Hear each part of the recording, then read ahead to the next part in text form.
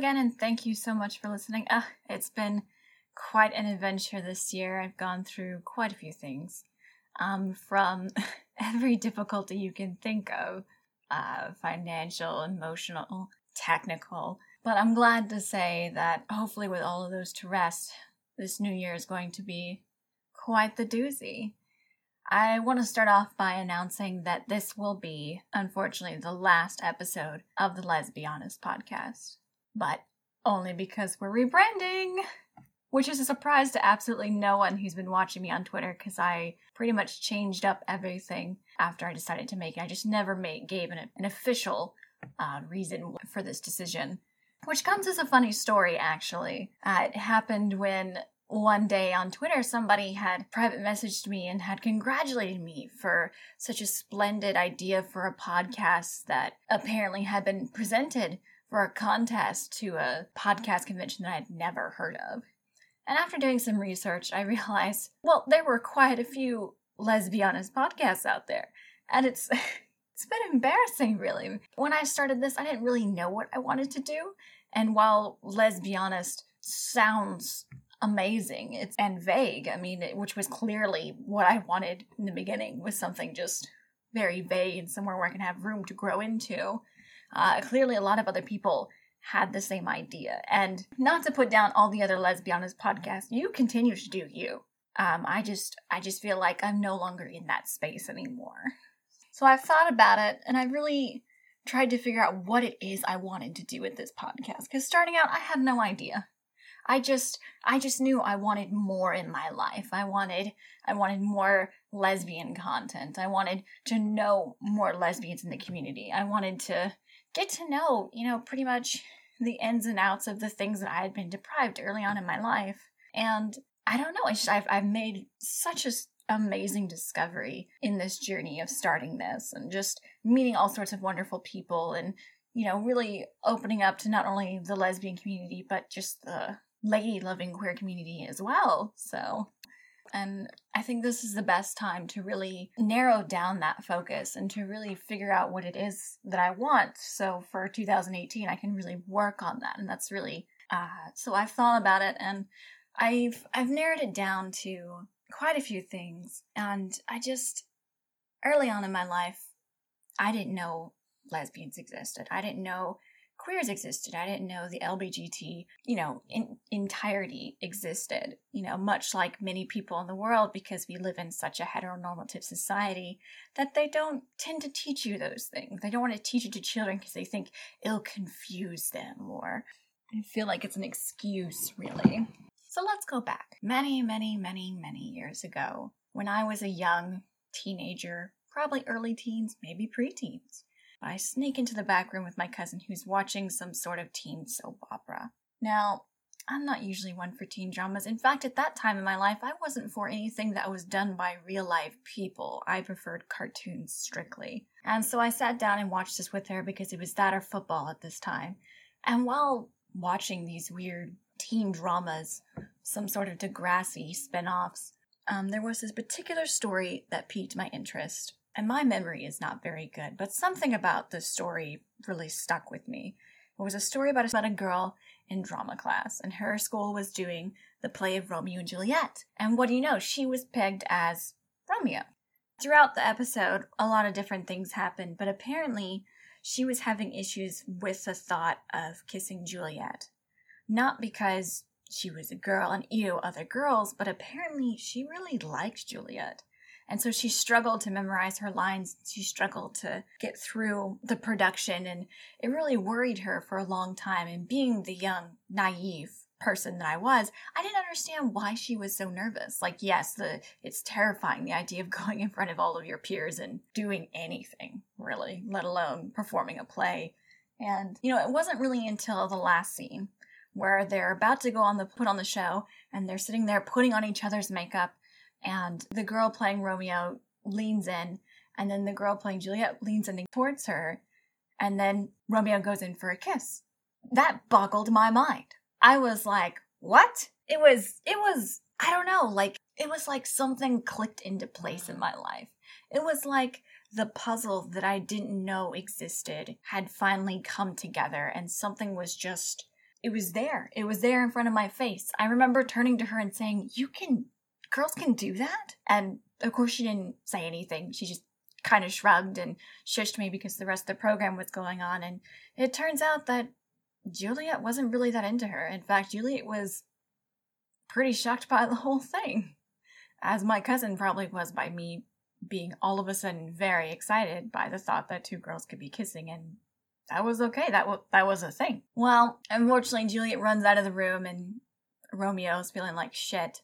And then some other girl comes in who I don't even remember seeing her in the rest of the show, but they say a couple of cute lines to each other, and then all of a sudden they're kissing, and then, well, I guess Romeo gets his happily ever after with someone other than Juliet.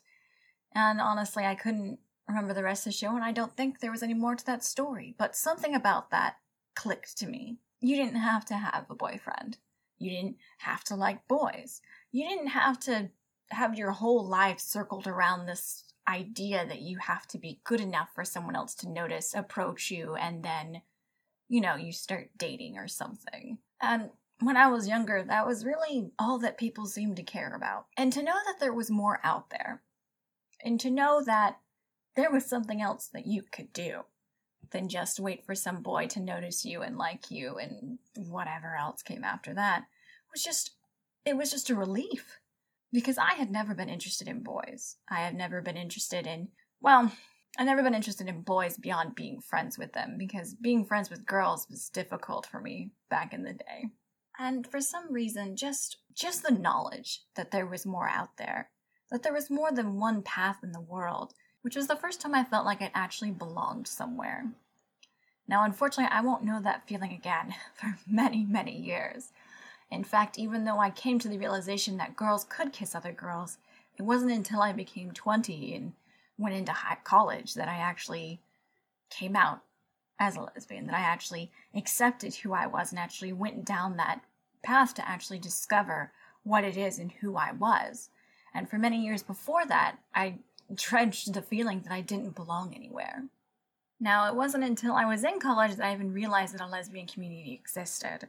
And while I had lived in a big town at the time, between work and college and all this other bullshit, I never really got to explore it very well. Being an older woman than I am now, and being in control of my own life, I feel the urge to reconnect with that community that I never had before and never even knew existed, until my 20s. So, I think that's just kind of something I wanted to bring. Not necessarily that epiphany that there is another way of life, but just to see other people's experiences, to know that there's not just one path in life, to know that there's different places you can go, that there's different journeys you can have. So I think maybe that's what I want to do. Maybe I just really want to connect. Maybe I just really want to find those in the lesbian community that really represent it, that really have stories to tell, have experiences, have words of wisdom to bring. And, well, when you think about it, who best represents you than you? Long story short, I would like to introduce my new podcast, the Les Represent Podcast. So join us as we help others explore our community, as we promote and boost and share cool stories, events, and projects. Let's get to know each other. Let's support each other. Help make our community as great as it can be. And what a better way off than to start a new year and a new podcast than with a brand new segment, one that I like to call Better Off Gay. A segment where we analyze media, books, TV, movies, etc., basically any form of entertainment, and basically interject some LBGT into its very bones for its overall betterment. Now, granted, if you've seen me on Twitter, you've seen me raise hell up and down about how characters are supposedly gay or should be made gay, or even just little fantasies of little queerlets in my head about, what it could be like if those characters got together. And, well, really, who hasn't done that in their life at some point? But no, this is going to be an actual critical thinking involved. Or it might just be me screaming into a mic about how things should have more gay in it. So I'm going to talk about one of the movies that I really enjoy, or at least the concept that I like thinking about every once in a while, and that's coming from the 2009 movie Timer. So Timer takes place in a world where science has evolved far enough that they're able to somehow find an algorithm that will find you your perfect soulmate. And it has become completely and utterly commercialized, so I feel like this must have been discovered in the United States, because capitalism. And what they do is that they would implant a little device on your wrist that has a timer that times down to the exact moment that your eyes meet with your supposed soulmate.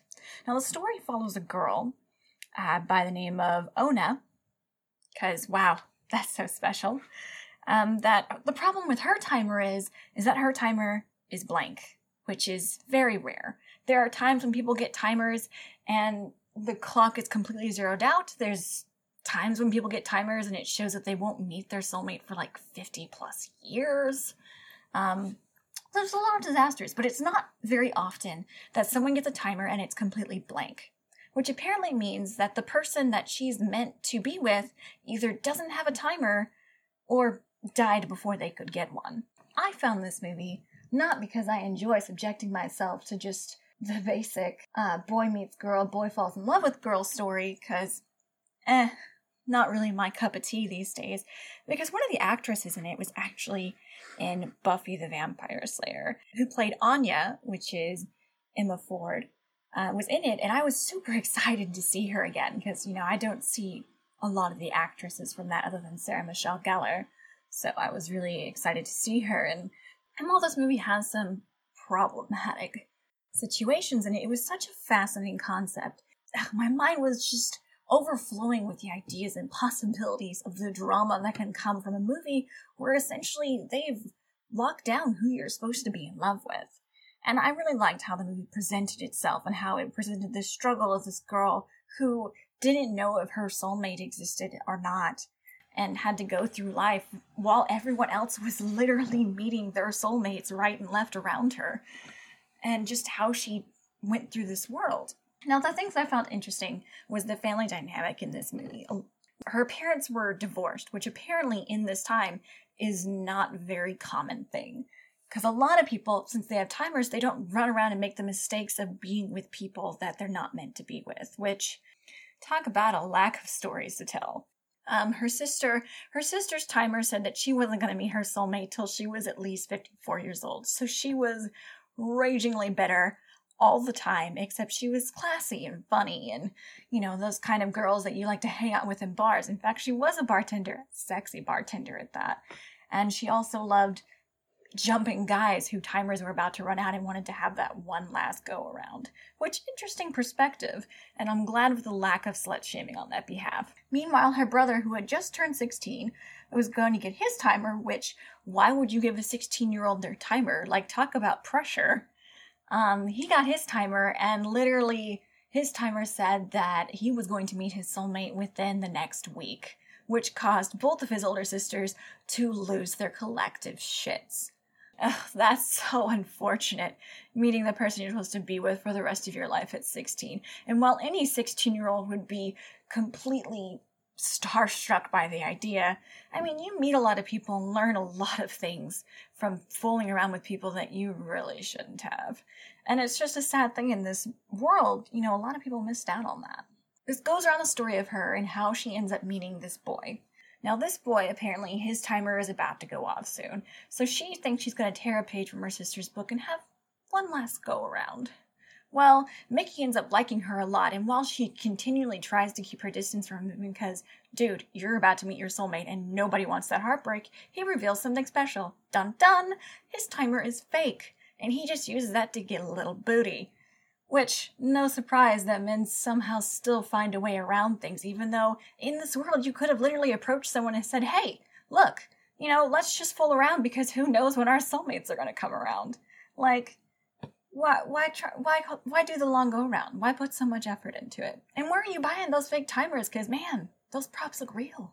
Anyway, so one thing I noticed throughout this movie, and I'm not going to give away this ending or even talk more about it, because, it's a good movie regardless of its utter lack of homosexuality in general. In fact, that's the only bad part of the movie that I would bring up. In this world where literally science has completely explained love and being able to tap into its formula, there was not a single reference of anyone that wasn't heterosexual. All the advertising, all the clues, everyone you saw around you, it was just heterosexuals as far as the eye could see. It was like the writers of this movie never even heard of gay people, never even heard of trans people, never even heard of people who were in polyamorous relationships. It was like some old white guy said, hey, this would be a great idea for a story, except, oh yes, only men and women can get together. In fact, now that I think about it, please correct me if I'm wrong, I don't think I even saw any kinds of interracial relationships either. Ugh. And it was just such a loss of potential. Like, there could have been so many stories that could have been told within those lines. There could have been so many options. Granted, they did pick a bumpy, complicated story, but it's like, yeah, that's great if you're straight white people, but it was like, what else? Oh, scratch that. I'm correcting myself now. The younger brother and dun-dun, his soulmate, which turned out to be the housekeeper's daughter, who were stereotypically Hispanic. Unfortunate, but that was an interesting dynamic, and that they had an interesting way that really added a little spice to the story. But taking that back, there could have been so many more interesting things they could have done with this. In a world where you could have met their soulmates, they could have projected what would have happened if somebody had timers with multiple numbers on them, which the timers weren't really built for that, but they could have done something cute to that effect. I mean, they could have gone through so many different stories. You could have made an entire series off of this concept and just talked about how messy love is, even when you have it down to an exact science. They could have shown me the police officer arresting someone and their timer going off just as soon as they meet eyes with someone before they shove them in the cop car. They could have given me the story of a highly conservative family their young son met eyes with the black boy across the street and ended up their timer going off then too. They could have given me the story of the professor on her first day of class having to shush her student into a sworn secrecy because she didn't want to lose her job because their timers went off the second she looked eyes at her. Hashtag Christina. No one's making that AU, but it would be amazing. There could have been a story about a group of business partners who went to a convention together and all that everyone's timers went off at once and everybody was looking at each other because the noise is loud and nobody knew whose soulmates were whose. That would have been a story I would have loved to have seen. But, as usual, everything was limited down to just white, straight people finding love, and one of them with their Hispanic housekeeper's daughter. But still, I will gladly brand that one as Better Off Gay. There would have been so many options out there. There could have been so many stories to tell. There could have been so much juicy drama entertainment for everyone around. But I think I'm going to cut this one short, but I would love to know what you think about it. I would love to know if you've seen the movie and what your thoughts on it was. I still think it's a good movie, and regardless of the limitations it has around there, I mean, it could make some pretty good fan fictions. You know, I'm actually hoping one day that somebody hears this and actually makes a TV show out of that, because that could have been so good. Could have been so fascinating. Anyway, I think I've been watching too many soap operas, but, ooh, that could be a great idea for a new soap opera. It could literally be called When the Timer Runs Out. Let me know what you think about that, and let me know about some ideas for segments that you think you would want to hear. Let me know your ideas for other movies or books or anything that you think should be put under that magnifying glass of whether we should brand it Better Off Gay. Like, if the story could really be enriched by the idea of, I don't know, adding something as realistic as gay people. You know? I mean, God, just so much wasted potential. Thanks so much for listening. I'm so excited for the new year. Happy New Year to everyone, by the way. We'll see you guys very soon.